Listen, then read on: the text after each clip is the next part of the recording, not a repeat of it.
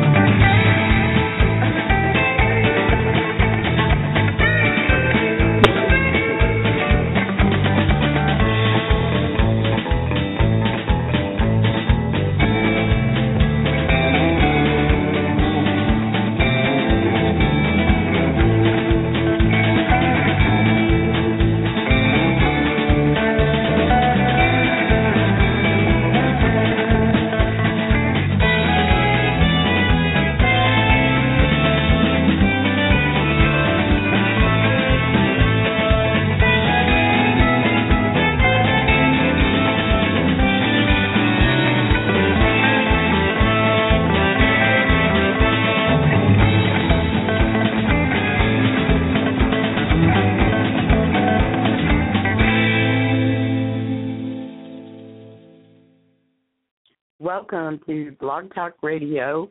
My name is Stacy Webb, and I am with backintime.biz. We are a publishing company, and we publish and have in the past several books concerning mixed blood families of early American history. We have several selections that were written by Professor Sweet on the laws of the color line, as well as Carolina Genesis, which was a book that was written a few years ago, and I contributed to that book concerning the migrational patterns of some of these groups. But today we're going to talk about, we are writing a book called the Goins book, and we have collectively gotten together as authors and academia as well, and we're writing chapters on our particular family of Goins, as if you are a Goins descendant or you have Goins in your family, you're probably pretty familiar with the fact that these families some Goins families were early Virginia, Jamestown indentured servants or considered Portuguese slaves that came off of a slave ship, according to Tim Hashaw, who has written quite a lot on the John Goins or Goins family. Now, this goes, I'm just going to start out that we did DNA testing because the families are so intermarried and followed one another from such an early period of time in the mid-1600s or early 1600s all the way into the Republic of Texas, Louisiana, Texas, Mississippi, Georgia. We were also together in Tennessee, and things that these families are really hard to put back together in some of our generations. So we did DNA testing initially for our group of red-bone Goinses. Now, this group consisted of a large Goins family in western Louisiana, and they spread out a little bit and were crossing over in between this neutral zone between, it was called the neutral zone or no man's land, and they were pushing themselves over into Texas and settling there whenever it was still part of Spain. We have some documentation that shows the earliest Goins was there by the late 1780s. John Goins and James Goins were two of the earliest settlers in Louisiana. So they were, documented with the Spanish land claims. However, we got separated up, and some of the families did not recognize one another. We knew we were related. We just did not know how. And so we did DNA testing initially so that we might compare to one another and find out whether we are related or not related. And how it came down was we had a descendant from the Jeremiah Goins line, and we had a descendant from the William Moses line, and we had a Goins from Simon Goins line of Texas, and that also includes Hapley Goins.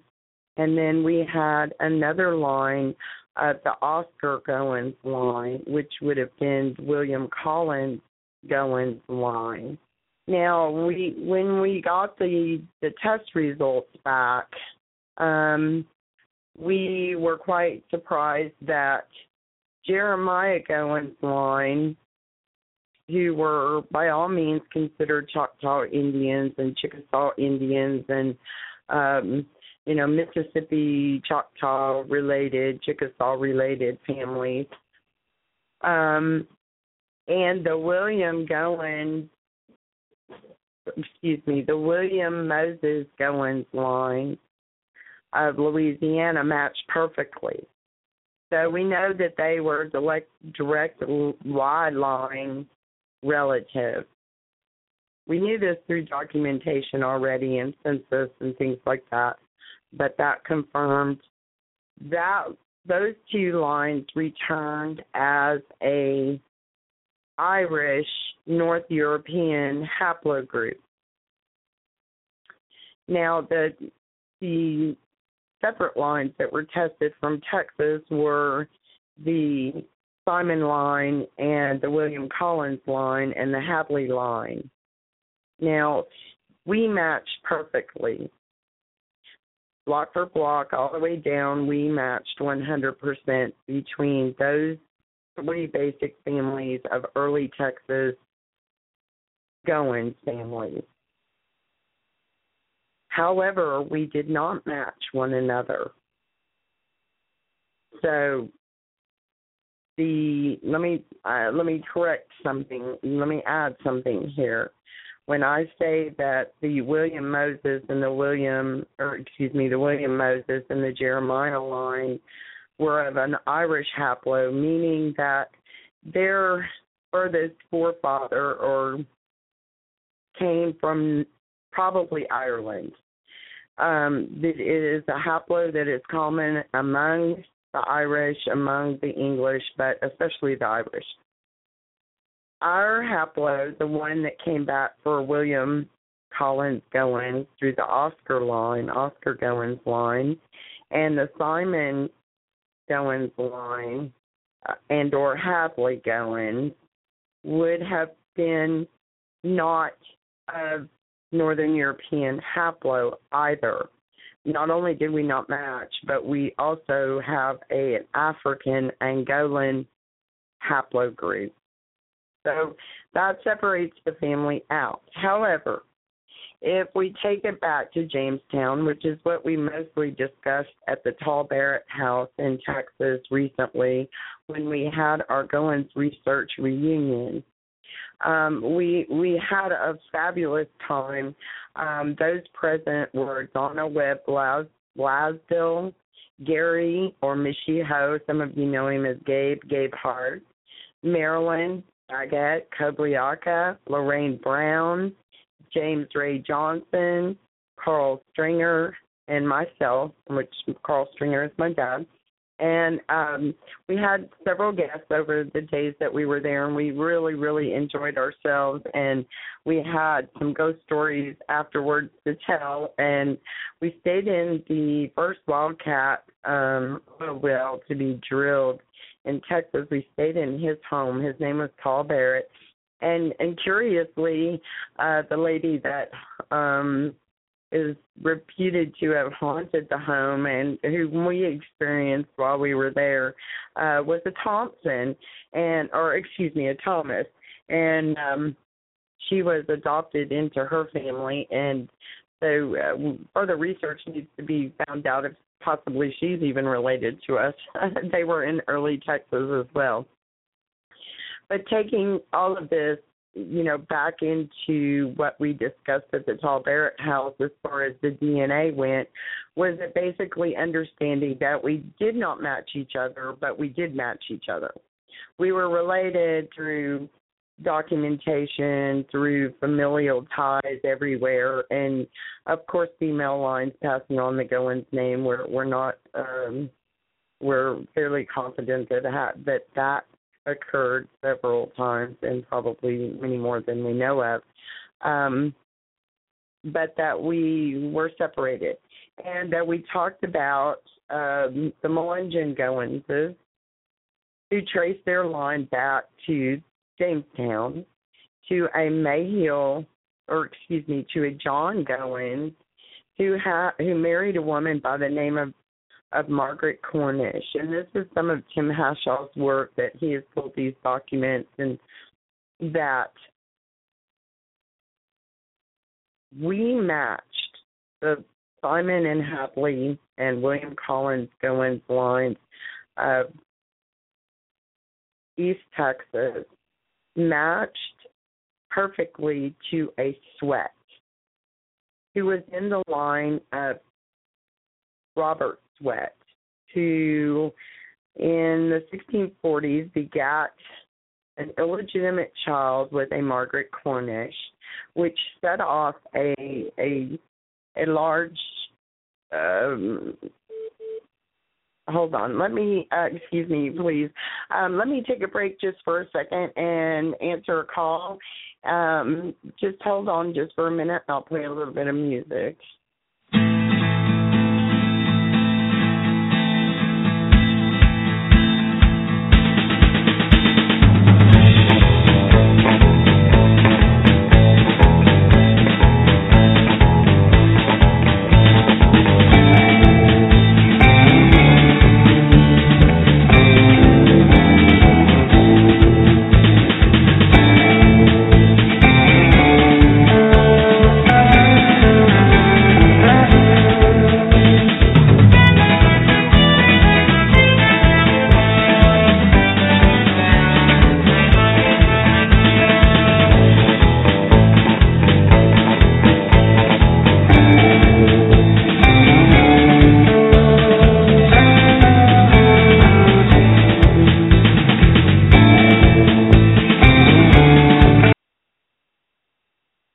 Okay, I'm back. That was Marilyn, and she was calling in. She was wrong about the hour, but let me get back to where I was here.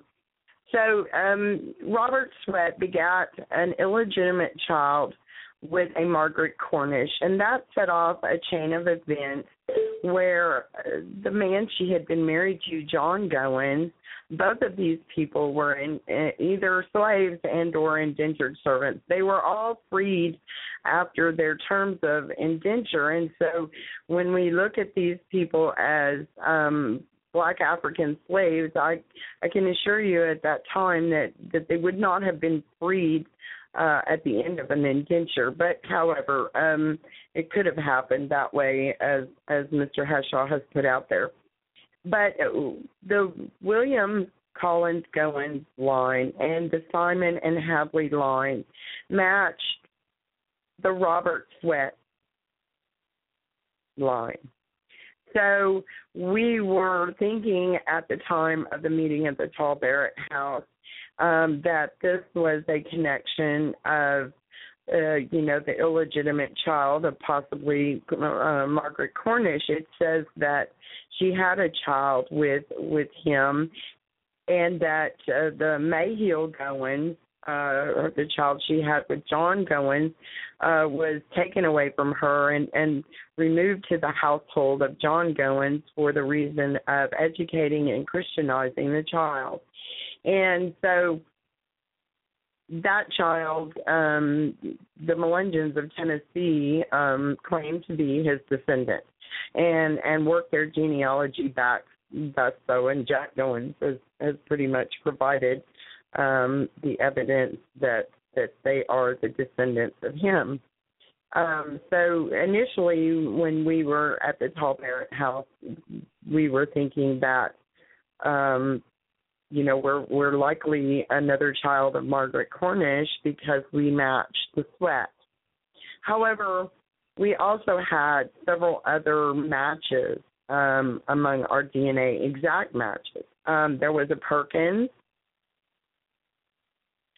There was a Williams, and the Williams chased that genealogy back to a Sweat as well to get back to Gideon Sweat family, which we all know is related to us in other ways, and I'm a descendant of him in other ways. Among these people known as Redbones, the Sweats married in and can be traced back to Jamestown as well. We had an exact match for 3 Warwick or Warwicks. And this is another well-known mixed blood. I believe they're associated with the Lumbee, but I have found little on their genealogy to confirm whether that was the correct line or not. But we matched the Perkins. Let me go over these again. We matched a Perkins, a Warwick, Sweat, and we matched a Powell, and we matched, which I know the Powells that were married. There's documentation that some of those were mixed blood Indians as well, and I don't know. I've never really researched them, and they don't have much genealogy as well. And the Sweat, Perkins, Powell, Williams, and Warwick, and we were matches for these families, and so it's hard to say where the names got changed and what the original name was. But when we get into East Texas, and now this is evidences that have been found since the Tall Barrett house on the Williams family, which is a noted family that has married into many of the Redbone families, but they weren't a family that we much knew a whole lot about. It says here that Marion Day Mullins, and this is from the first census of Texas. Marion Day Mullins, I guess he took the census, and I have all of the citation here for that. But it says, enter Texas Guillermo Goin, Goen, William Goin, out to the side. In English, I would say that the Spanish Guillermo is William, and Goin was their spelling of Goins. And enters also Thomas and Mary E. Williams, and that they came into Texas together. I guess they were coming, it says that they weren't sure that they were coming from Tennessee or if they were coming from Georgia, but that they had migrated into Texas together. So this family, Thomas and Mary E. Williams, migrated together with William Goins of Nacogdoches, who it says on this census he was a runaway slave. So this may be the original paperwork where we get William Goins of Nacogdoches that says he was a runaway slave. I don't know if there's proof of that. However, we matched this family exactly, and we're following this line as well into Texas. And I'm going to open the mic and take some questions and see if we have any callers that would like to contribute this afternoon. Hold on one second. I've got a 618-407 number. Good afternoon. Who is this? Can you hear me? We can. Can you hear me? Yes, we can hear you. Good afternoon. Well, good afternoon. This is Gabe Gabehart, and on the 618-407 number. I've just been sitting here listening, and really don't have any questions at this point. But Okay. Perhaps somebody might have a question for me. I represent the South Texas Goins group, or cousins.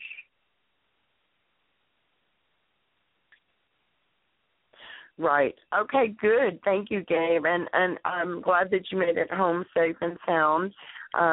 When did you get home, Gabe? Tuesday?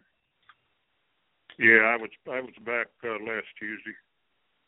It's a long trip. Great. I talked with Harvey Morris in Oklahoma for a bit and picked up some more interesting stories for our back of the book section. Great. Good deal. Yes, I saw where he posted some interesting documents up there on the early Republic of Texas, which he is a fabulous researcher on. I know he's produced a lot of stuff for us to for the Texas Revolution and those kind of things. I'm going to open the mic also to a 580 and see if they have any questions for you or I today. It's very confusing with all of these Williams that we've learned. Good afternoon.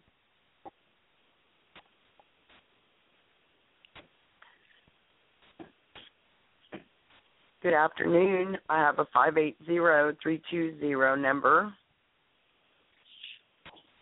I don't have any questions. I'm just listening.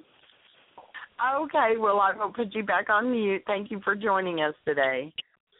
Okay, and so what I was going to elaborate on a little bit more, if we don't have any questions at this time, is that, we're following the DNA trail. The DNA trail is absolutely left us some breadcrumbs to follow here.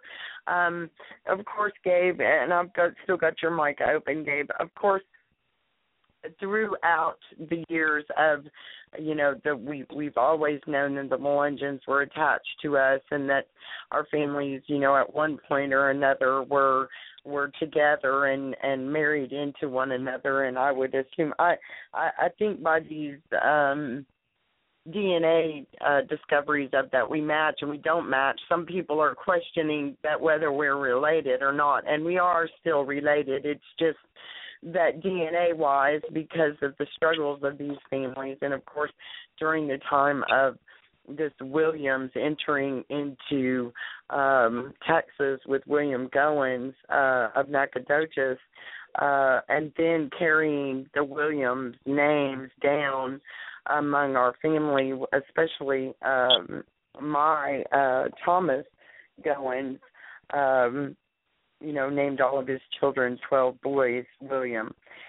We've not located all of them, but I think with the Williams children crossover that we may have found some of those children. Now, these Williams family, according to Floyd Smith, Thomas Williams' will dated July 16, 1834, and codicil of June 5, 1835 is currently in the Nacogdoches archives. Also, his information on Thomas Williams' family came from family descendants, and that they knew that Thomas Williams had another son named Thomas, or that they suspected that he did, but that they never knew the truth. They were actually working for the Mexican government. They were agents among the Cherokees for the Mexican government, and so they were actually kind of. Then they appeared to be on the side of Sam Houston, and of course we know that William Goins of Nacogdoches also served as an Indian agent among the Cherokees there in Texas, who were old settlers, Cherokee old settlers from Georgia, who had, I suppose that they said it was after a tribal dispute that Chief Bowles left and went into Missouri, which was later Arkansas. And this Williams family seems to as well come from this Chief Bowles group, and then they moved into Rusk, Texas, which later we know was the Mount Tabor community. And of course this family also has ties to the Davis family, who were counted among the Rusk settlement, or who actually I think settled the Rusk settlement. And that, you know, these families, maybe perhaps there was an illegitimacy among the family, or some of the children quite possibly could have been orphaned and were taken in by the Goins family and raised, or by the Williams family and raised. I'm just not sure. We'll just have to work out the genealogy. But it's quite interesting as well that the Jeremiah Goins line and the William Moses line that matched from Louisiana, and of course Jeremiah line comes right into East Texas as well, and then into South Texas. So following one another, you know, it would appear together, pretty much moving and migrating with the Indians. You know, they're also saying that this William Moses line that matched our line exactly, who married Louisiana Hoosier, they are progeniting parents or foreparents of many of the Indiana's Caramel Indians. And so we just keep solidifying our Native American ties. And, of course, Gabe, you're Chickasaw Indian, and so, you know, you might explain some of those Jeremiah ties to the Choctaws. Well, Jeremiah, I'm going to back up way back here. Jeremiah came from Choctaw, Mississippi, and his children used to refer to him as being from Mississippi. But that was after Choctaw, Mississippi became a territory of Mississippi and finally a state of Mississippi. Now, that's as far back as I've been able to go so far with Jeremiah. And so Jeremiah has always carried a Choctaw line right into he was related to the Black River Band of Choctaw, and some of those folks split up and went to Oklahoma, and Jeremiah's group of people went into Texas. Now, his children, by deposition, all state that he was a Choctaw Indian. Of course, they want to state half-blood, full-blood, three-quarter blood. It just roams around there from one deposition to the next, but that's not unusual. I've seen that often before. No one really had an idea. And the people that he dealt with there in Texas, the municipalities and what have you, knew him to be a Choctaw Indian, and he did a lot of translations for Choctaw Indians.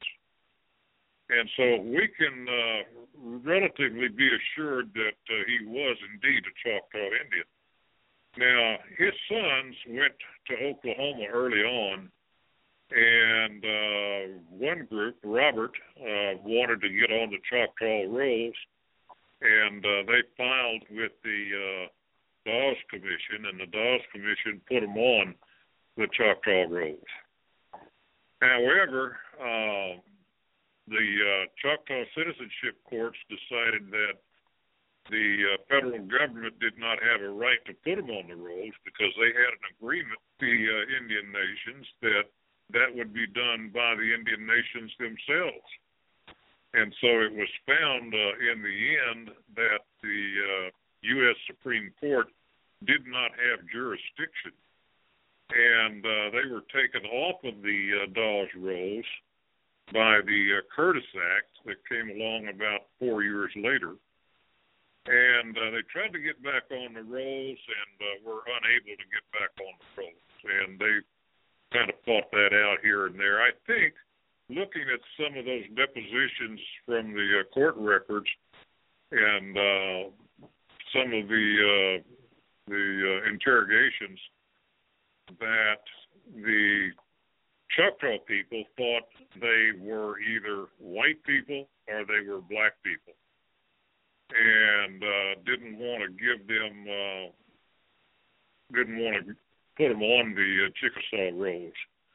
And of course, they fought tooth and nail with the Choctaw Nation, and the Choctaw Nation fought back tooth and nail, and the Goins did lose. Now, the way this turns out, the Goins were not allowed on the rolls because they had not been in the Choctaw Nation early on and had not lived as Choctaws.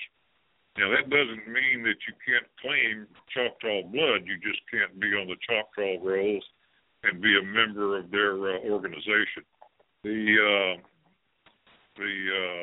Nancy Alzina Goins, who was the daughter of Ransom and who was the great-granddaughter of Jeremiah Goins, married Charlie Thomas, who was a Chickasaw Indian who was on the Dawes Rolls. And they seem to have kept their head down and were very quiet about all of that, and they retained the citizenship. And that's where I pick up my citizenship. That was my great-grandmother, Nancy Alzina Goins. Correct. Let me see if there's something else here that I need to add to that. Well, we'll just go ahead and if you've got a question, I was going to go ahead and introduce Marilyn, and she's on the line with me because she had her empty DNA done, and her mother was a Goins. So, Marilyn, are you there? Yes, I am. Okay, can you talk to us about your matches in your Goins mother? Of course, it follows the mother to mother to mother, and so your mother was a Goins, but her mother was another surname. So, could you talk to us about that? And also, I would like for you to also tell the story about the baby that came to Louisiana from supposedly a Indian.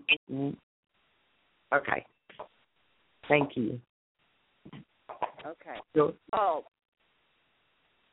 okay. Now I'm not the one who talked to you about the babies coming. You talking about the babies found in the cave? No, I was talking about the baby that they said they went to Texas and got her off of a reservation and brought her back. Okay. All right. That is actually a Varner girl that married into. My second great grandmother is Fanny Goins, daughter of James and Elizabeth Perkins Goins, and she had a son named Oliver, and with her Perkins husband. And he married a girl, her name was Sarah Warner, and she had a sister named Nancy that married his half-brother. And it has been told in the family that he actually met her in Texas and that she was on a reservation there. And he brought her back to Louisiana and married her and brought her back to Louisiana. I see. Yes. Now, what I really think happened is her father, Samuel Barner, was in one of those big red bone fight things that went on. I'm not for sure which one it was, but it happened around 1850. And he had to leave Louisiana, and he took his family with him. He was married to a Johnson woman, and he took his family out and went over to Texas. And I think what happened is he, went to one of the Indian communities there and did his hiding out. And so, therefore, his daughters were raised over there and then got back again with friends from Louisiana. And so Oliver married her and brought her back to Louisiana. And then his half-brother, who was Valentine Garfield Nelson, married Nancy Barner, and that was Sarah's sister. So that's our connection to the Barners, which Lorraine Brown, who's in our discussion today, she is connected to the Barners also. Now, to the DNA stuff, when I did my MD DNA, I'm trying to break the brick wall past my Wilson grandmother. Her name was Serena Wilson, and she married Aaron Dial. And when I got my results back, I had an exact match to a lady named Virginia Whitekiller that lives in the Tahlequah Nation. She was a member of the Tahlequah Nation over there. So, I'm sure that we are connected. We were always told in our family that we were connected to the Cherokee line, and Jeremiah's line that Gabe has, and then my line, which is from William Moses, is exact DNA matches. We're the only two Goins families that are exact matches out of all of our group of people that we know we're kin to. So, we've got a little mystery going on here about how can we be different and match, and the other one's not match, but yet we know that we are all kin through family connections and family oral history and close proximity. They would live next door to each other and things of that sort. So we know that we're all connected. We just don't know why we are not matching up in the DNA area. So I know that there's been some thoughts of maybe some female lines are there and family adoptions, which is possible. Or maybe one of the Goins men married a woman that had children from a former marriage, and they just took his name and, continued on. Correct. In fact, we, Stacey, you and I have discussed that possibility over the Nancy Johnson and Thomas Goins line, that maybe a couple of the boys there that was in their family was already hers, and because it's those lines that we're not matching, and we can't figure out why. And well, we were very fortunate to have one another to not match, because we know we match up until the Sabine River. And when we cross the Sabine River, we don't match anymore. What happened? So actually, it was fortunate, because we are discovering so much on the Williams family, who subsequently also used the Goins name interchangeably among the original men to Texas. And I think in my heart kind of that when they crossed over into Spanish land with William Goins of Nacogdoches, because by all accounts, he was obviously a lot darker than some of us. And possibly they wanted to distance themselves. But the connection is Chief Bull's people, the Cherokee, because we have the Fields family married into us. These Williams were in Missouri and later Arkansas. We have births in the Goins family that says Hadley was born in Arkansas.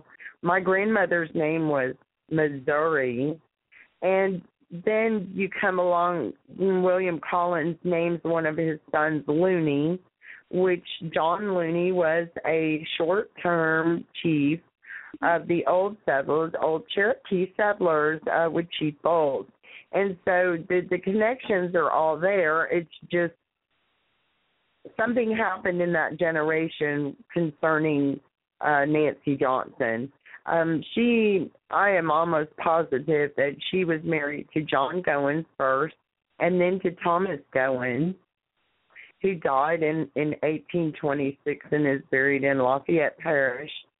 Is that right? Lafayette Parish.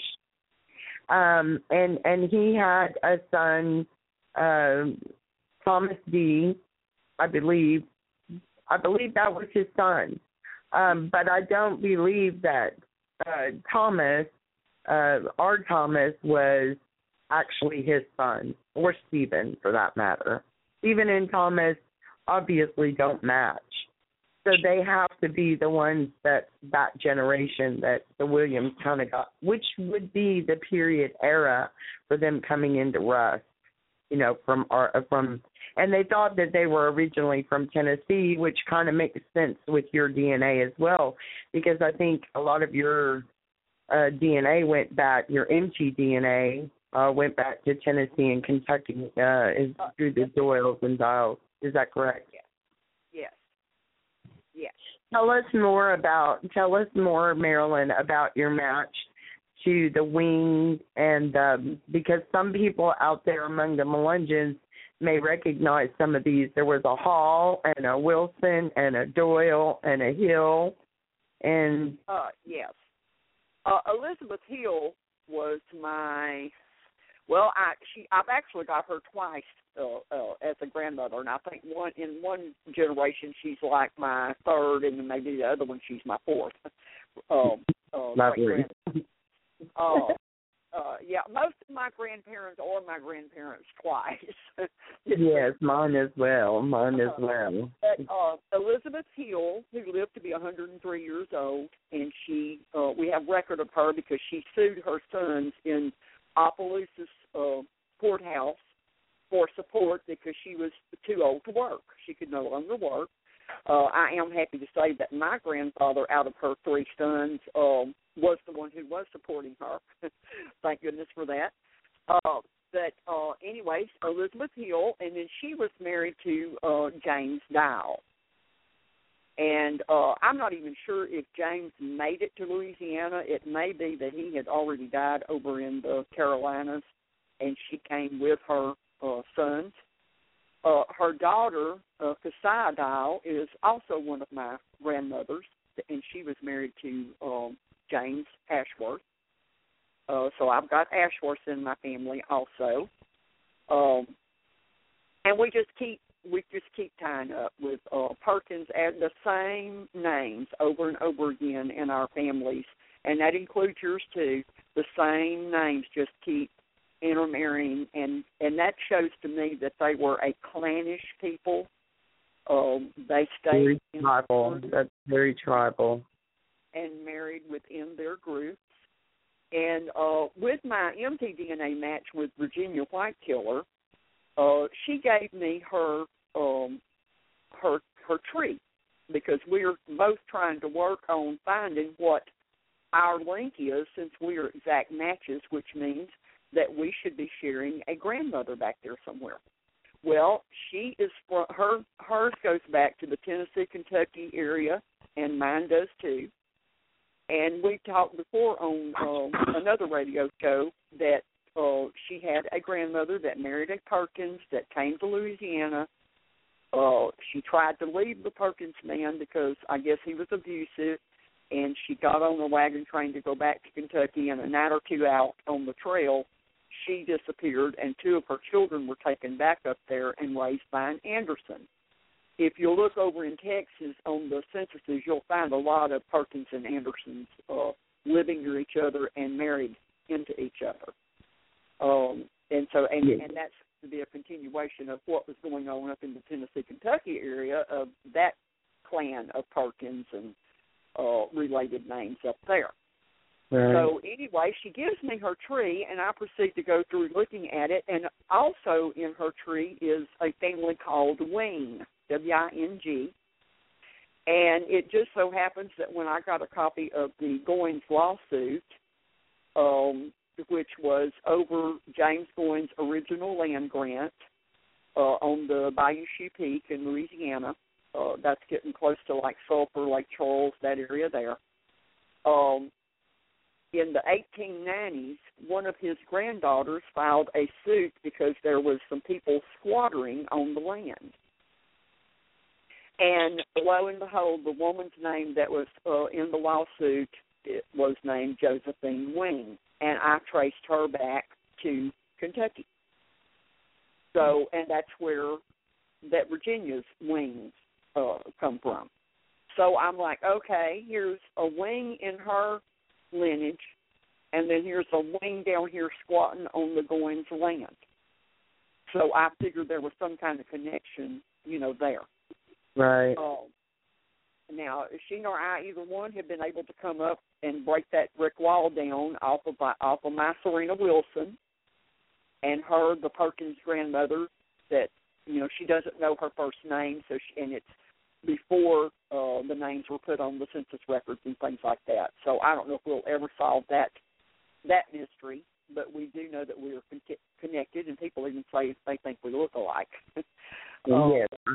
Now, another thing about my DNA is today I was going in and putting the markers off of the William Moses line, and I went and put it into the family tree DNA site, and we have always been told that we were Irish and Cherokee. And today when I put those DNA markers in, there's an exact match. One is named MacDonagh in Ireland, and the other one's name is Moon in England.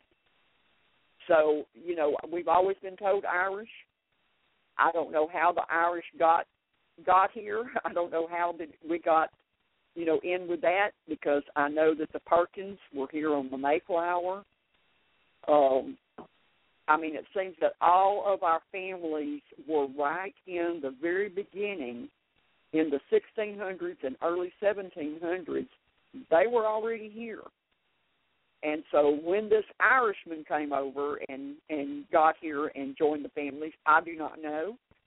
But Mr. Mac Goins owns a violin that is supposed to have been brought from Ireland by our original ancestor, who is supposed to be named William.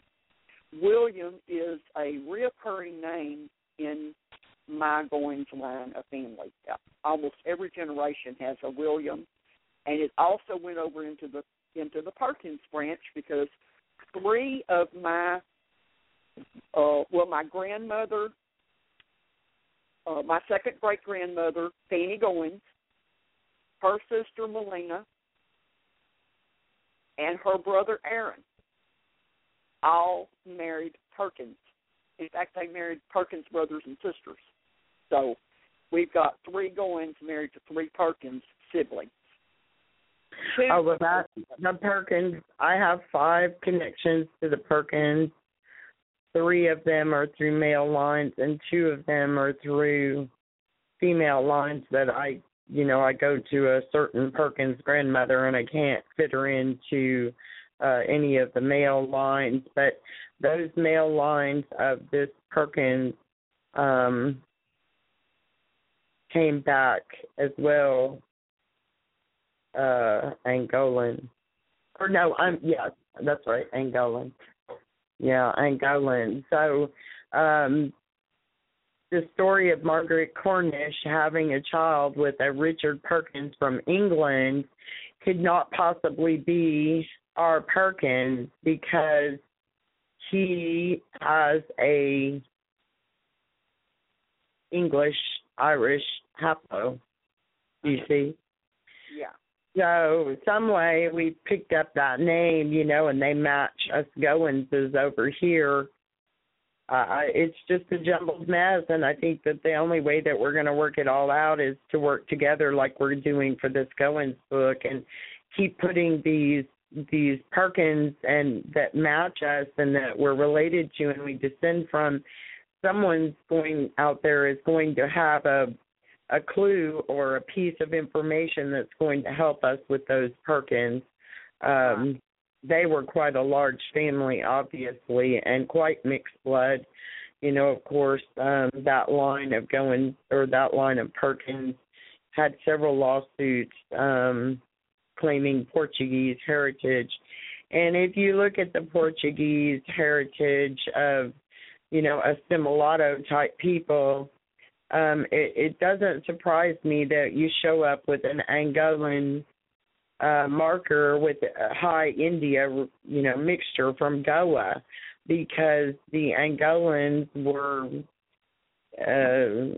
taken to Goa of India for centuries and Christianized and mixed and colonized with the Goins who are from India, Goa, India, which I think, this is just a theory that I'm throwing out there, but because, if you look at an Angolan haplo with a lot of these red bone Y DNA lines, they claim to be Portuguese, which would make sense if they were Angolans who had been removed to Goa for many centuries and then were being brought here as slaves or what have you.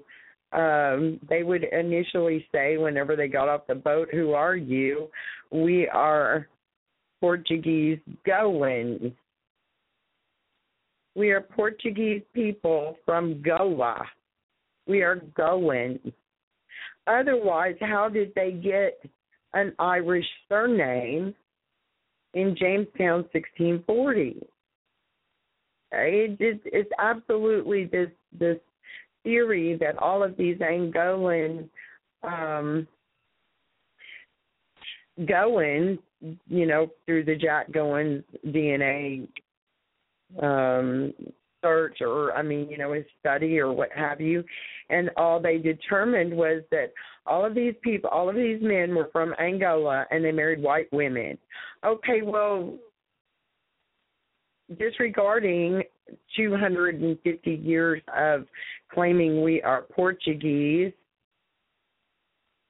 from Goa, Goins, and claiming that we were taken off of the shores of Angola, stolen by the Portuguese and then taken by this pirate guy and brought into Jamestown and sold as black African slaves, who everyone was then freed after a certain amount of time, is preposterous. It's absolutely, you cannot tell someone's ethnicity from their haplogroup. That haplogroup is tens of thousands of years old. They could have been any amount of mixture after Angola, their origin. And so I think that setting the record straight, like what we're doing here with the Goins family and uncovering things that could have happened off of these shores. Those men were quite mixed before they arrived here. Portugal colonized all over the world, and especially India, and we have such high India results. Initially we were thinking gypsy, and that's true. There could be some gypsy there with the Mitchell family because we find that gypsy DNA in the Moa Choctaw. That Ash, A-S-H surname, mtDNA, was found among the Moa Choctaw from a Mitchell who was a gypsy. But if you consider that an Afro-Romani type mixture of people might have been sold as indentured servants in Jamestown and not actually slave elements from Africa, it makes a lot more sense. mean, I can't sit here and believe that they would allow a black man to be said. Tim Hashaw says that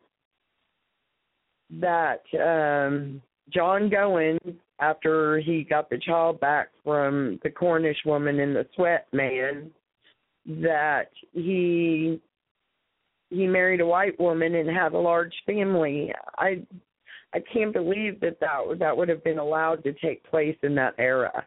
What's your thoughts on that? Well, I feel exactly the same way. There's a difference between indentured servants and slaves. And from what I have studied, our people have always been classified as the free persons of color. And that could be because of any kind of mix. It can be black, it can be Indian, it can be, any of the dark-skinned, even Latino, any of those races that have a darkness in their skin could be classified as free persons of color.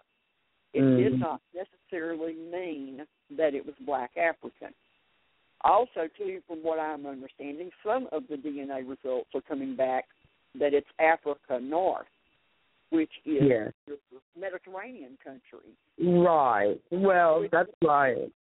Yeah. Like they're not necessarily black-skinned, they're brown-skinned. Of course.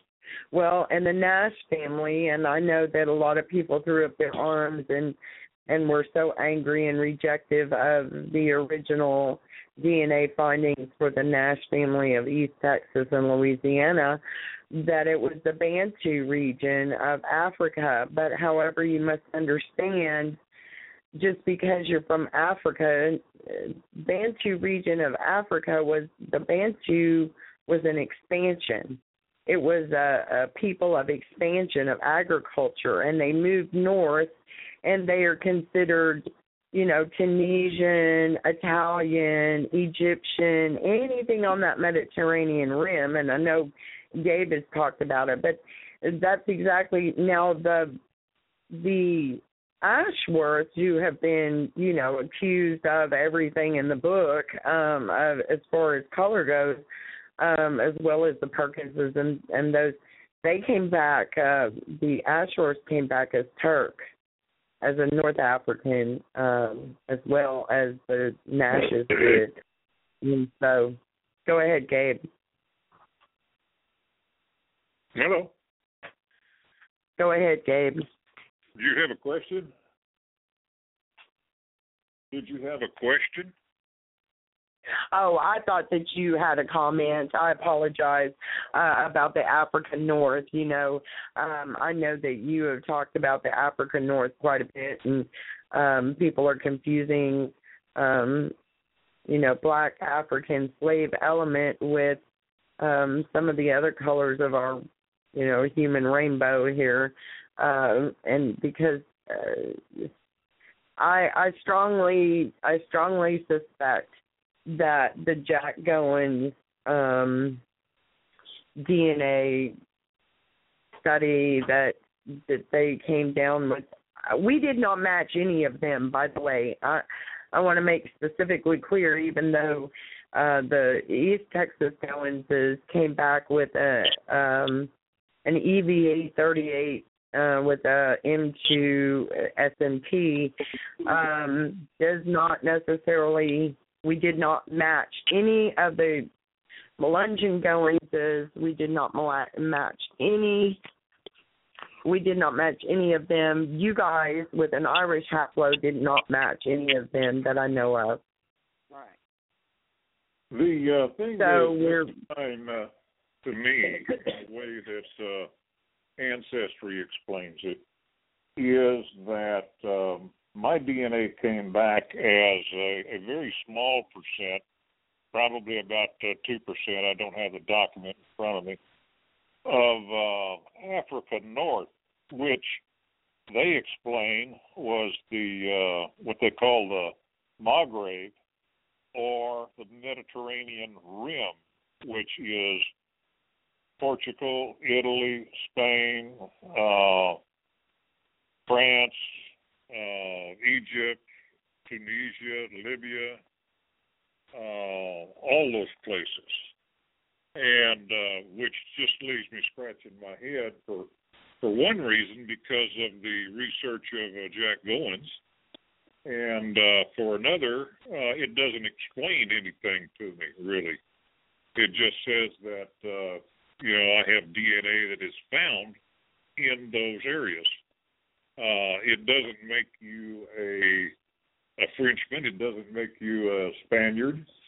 It just says that there is DNA found in those areas that matches your DNA.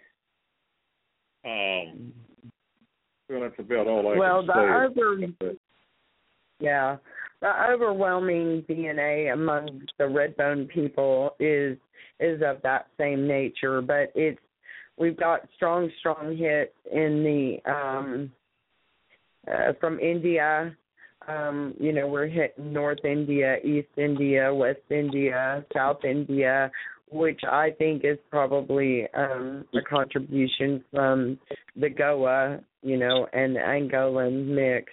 Assimilato is what the Portuguese called them. They called them their assimilados, and they had a place in their society, and they were, used as chattel by the elitists of Spain and Portugal at their whim and request, and I'm sure they had a boatload of them. They were moving to sell them. At that point in 1640, the Portuguese were experiencing a terrible decline in agriculture. They had no workers, and so I'm almost of the opinion that this boat that was taken by a pirate guy, the name of the boat was San Baptiste or something like that, and I looked the boat up,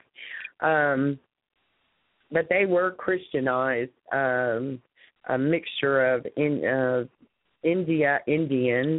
and black Africans, that they had taken or stolen, and for many generations had reproduced with the population of Goa, India, and there's just no way that they would have freed those people, but I could be wrong, and someone may correct me and say I'm wrong, that they could have freed a black African slave, but I just can't see it.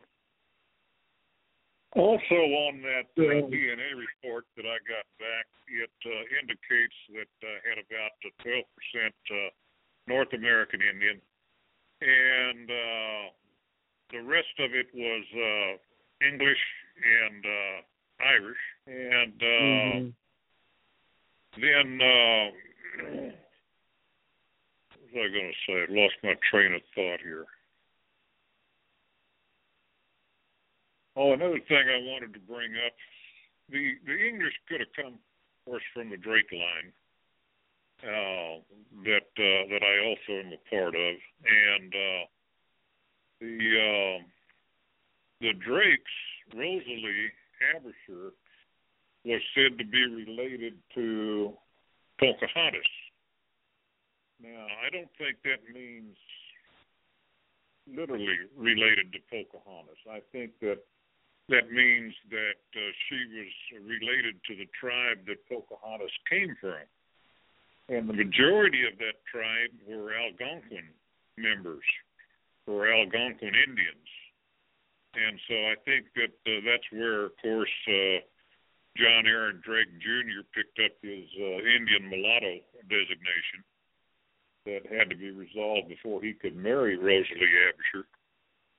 And but she's also known as a Virginia Indian. And here again, Virginia Indians were mostly Algonquin, not Choctaw.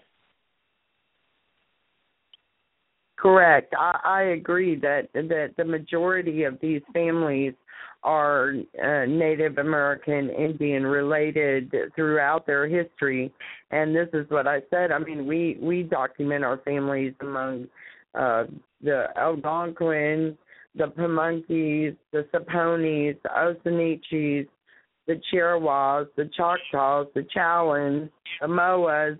I mean, Cashadas, Pacana, right there. And so, I still consider the comments that our families made about us in Texas and Louisiana, and it was our Native American family in Oklahoma, put on reservations, called us the ones who got away. And I think that is basically where we're standing from, as far as our relationship with them. And I think it's a very telling comment that, up until my grandfather's era, they were going back to Oklahoma, and my grandfather died, Guide, Nash, went to Oklahoma as a young man and was put in a sweat lodge because he had TB, and he says they cured him, and he would go back every year and visit his family there. So it's just been in the last few generations that we've lost that contact. Yeah. And our family lost contact also. Tell us about that, Marilyn. I said our family has lost that contact also. We know that James and Gibson were brothers, and Gibson's family went on to Oklahoma. James got killed over there at the Mayhew Mission, and he was supposed to be actually working, I guess, in a way for the government, trying to get the Indians to go ahead and move. I believe it's because he was a far-sighted individual and knew that if they did not go, that, they would be probably wiped out. And he lost his life over that. I'm not sure if it was the white side that killed him or the Indian side that killed him, but I do understand they had an uprising there because they were upset about being told they had to move out. And then what happened then is our family actually tried to go ahead and assimilate white. Now they did go. They stayed in the southwest Louisiana area, in what became Beauregard Parish and what became Vernon Parish is where most of James and Elizabeth Perkins Goins' descendants stayed. They did interact with some of our Texas people, mainly the Dials and the Perkins. I don't know that they kept up contact with Jeremiah's line that Gabe is from. I don't know if they did or not, but I do know that they kept ties with the branches from the Thomas and Nancy Johnson line. Right. Now, the strange thing about that is that's a set of people, see, that we know we're kin to because sometimes they live right next door. They interacted with the family. One of them, Stephen, he married Edith Perkins, who was kin to my Elizabeth and her children. So, we know that we are all connected to those folks. And that seems to be the ones that we did keep contact with through the years because all the Williams that we talked about earlier, Delilah Nash and Thomas Goins, their sons that were all named William. I know that we were connected to them, and your Aunt Cena that you talk about, we were connected to her. Because parts of that family still visited with my people as late as in the 50s and 60s, in the 1950s and 1960s. They were still interacting and coming around. I don't have any memory of them, but I wasn't born until 1953, so I don't have any memory of them coming around. But I've had friends and relatives that still live in the senior area that had told me, hey, those people are kin to you. They used to come and see. Yes, absolutely. And great-grandfather. So, and then the strange thing is whenever I went to see Matt Goins, who is from William Moses' line, I've got two second great-grandparents, and William Moses was their brother. And I go up to Matt Goins and I say, would you do this DNA for us, which is matched Gabe's line through the Jeremiah over there. They were exact block of block matches. And he looked at me and he said, but now we're not going to match that Nancy and Thomas Goins line. And how did he know that? Right, exactly. Now, we know, too, that they're connected.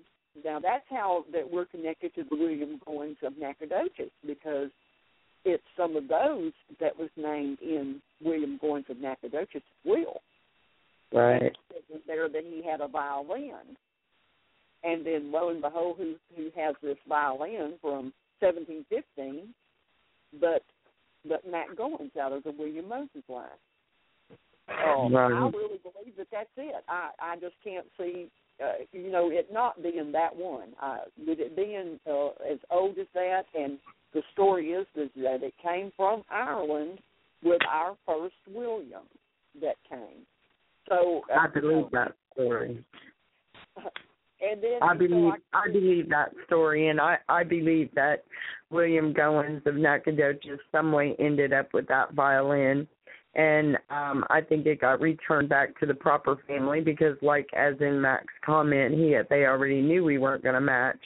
So somebody had to know along the way that we weren't actually Goinses, that we were Williams, and things get lost in the family, but sometimes some nasty rumors remain, and we dealt with this week in the Goins newsletter written by Arlie Goins, who is now recently deceased. There was some comments made by a chitty woman, and I don't mean that literally chitty, Chitty. She was a Martin. And she claimed to be a descendant of the Goins family, and I don't doubt it because I know we are related to the Martins and the Chitties as well. But she claimed that there was a rumor that Oscar Goins was an illegitimate child some way of William Collins Goins. And when we tested the DNA between the William Collins sons, one was Simon tested, his line tested, and the the Oscar line tested, they matched block for block. So we know they were full brothers from William Collins. So there was no illegitimacy among William Collins and someone. And we do know that the William Collins, along with all of his 7 brothers that we've located, were all named William something. Then we matched the Williams who entered Texas with William Goins DNA perfectly block for block. So there reconfirms our relationship beyond the estate records where it mentions that violin. So I think that that's probably what happened and why he knew that. Must have been passed down. I wish he could recall, where he heard that from. I also need to add that I found another Williams and Ashworth connection. Today, my dad walked in the office and his grandfather Stringer, which we knew Texana Williams, who married Stephen Nash and had a set of children, her children with a William Williams from her same line. They must have been cousins or something. We know they married in on that end, okay? But then my dad comes in and says, well, her daughter, Texana Williams, married a Stringer.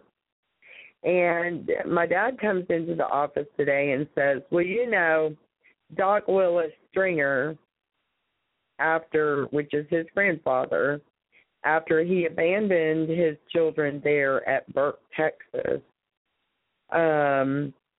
Angelina County, he took off, and he just, after his wife passed away, he literally just took off and left these boys and a small baby named Ruth Stringer, and it ended up that the Parker and the Stevens family came and got Ruth and raised her.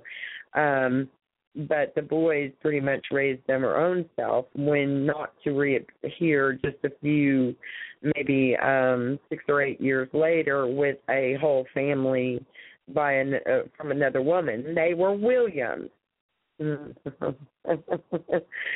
I can just, well, she was married to a William Williams, and she had a set of children.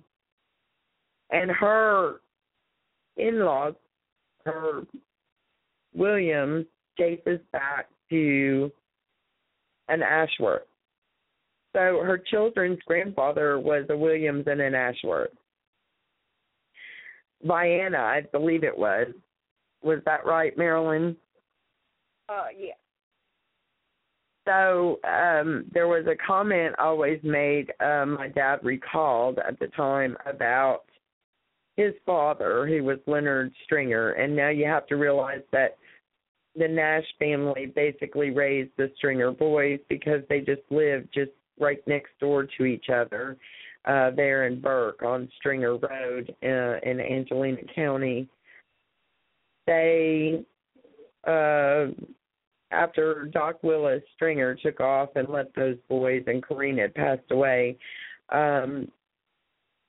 they pretty much fed them or did the best they could to help the boys because it was a bad time in not only in America, but, and not only their family, but in America. It was the Depression, and the boys ended up eating hickory nuts and things like that, nearly starved to death if it wasn't for the Nash family.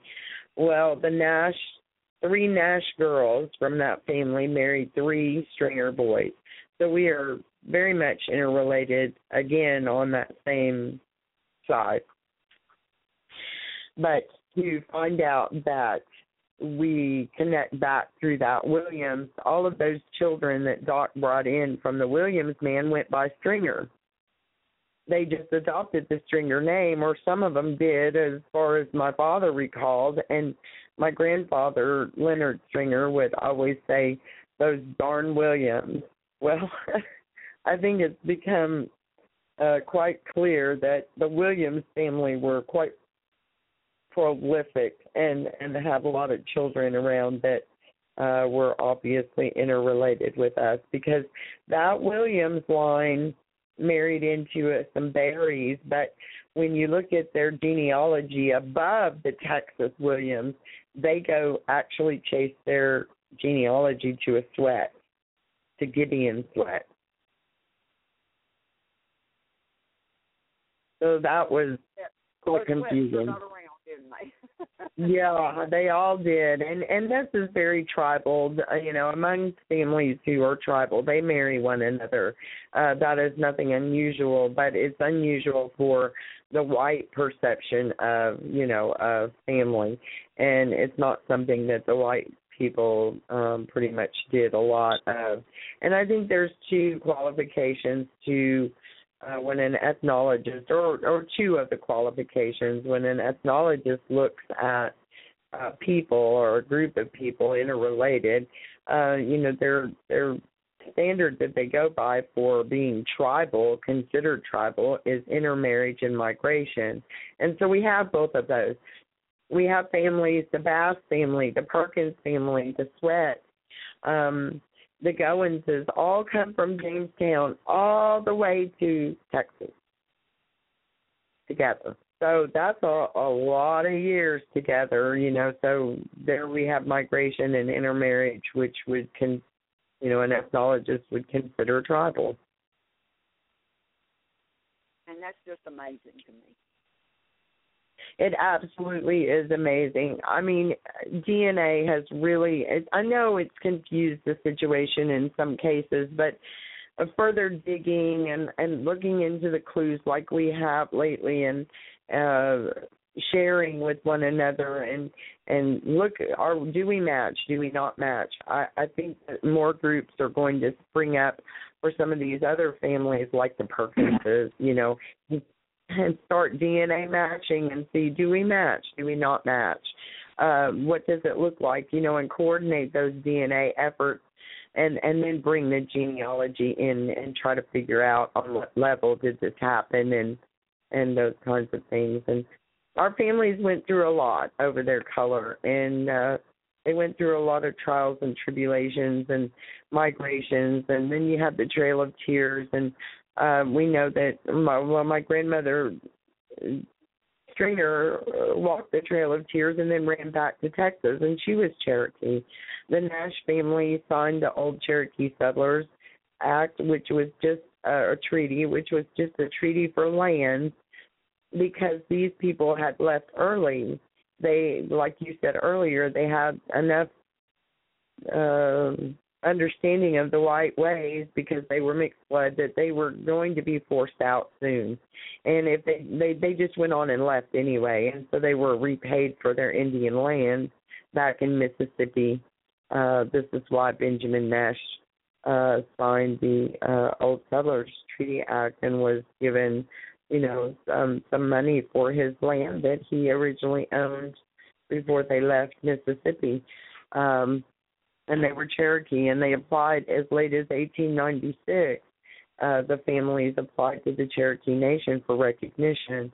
Part of them went to Oklahoma and settled on the reservation and were considered Cherokee and enrolled. And the same other part of the family decided, no, don't think we're going to do that.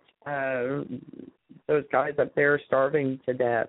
And we settled here in Texas, and like you said, they became as white as they could possibly get and tried to deal with it. But the interrelatedness of these families from Jamestown to Republic of Texas is a phenomenal findings, phenomenal. Now our challenge now is to get the genealogy together with the DNA, and that will be our quest. But thank you all for being here today, and I think we'll close out if we don't have any questions. And you can always write to us through Back in Time at www.backintime.biz. We are up on Facebook. We have a presence on Facebook, and we're always looking for family connections. And if you would like to call us or get in touch with us and let us know about your families, we would love to hear from you. Thank you, Gabe and Marilyn, for coming. And I believe Lorraine was going to be here today, and possibly James Ray, who fell and broke his hip since we left the Tall Barrett house. I hope he's recovering well, and that maybe he was able to listen in. If not, you can listen in to the archived version at your leisure at Blog Talk Radio. And any final words from anybody? Go ahead, Marilyn or Gabe. Well, one thing I was going to say is we did have a kind of an exciting find this past week. I'm in touch with someone that says there is still a descendant from the Steve and Edith Perkins line, the Steve Goins and Edith Perkins lines that's still living. He's over 100 years old. And I'm going to Louisiana this summer, and the last that she knew of, he was still mentally stable. And I'm going to try to visit him and see what he may be a treasure. That would be fabulous, Marilyn. That is exciting. If we could get a DNA sample, if he's willing and capable, we surely would like to have that. Yes, we would. I feel the more DNA we get, the better chance we have of finding out what we need to know. Absolutely. Go ahead, Gabe. Well, I might add here that aside from groups of people messing around with each other, you've got to count the wars that this country has had internally. You've got to count the diseases and what have you that have flown around this country and wiped out portions of families. where the children were taken on by other families or other members of the family. And you've got the Revolutionary War, you've got the Civil War. There's a lot of things to consider here when you're studying genealogy. And but I just wanted to put that to make a point of that. Absolutely, and sometimes gossip and things that get passed on as hushed secrets lose generations, and it may not be truth, but there could be truth within it, and so we found out, recently that can also be true. If everybody's ready, thanks for being here, guys. We'll talk to you again soon. Thank you for joining us today at backintime.biz on Blog Talk Radio. See you at the next episode.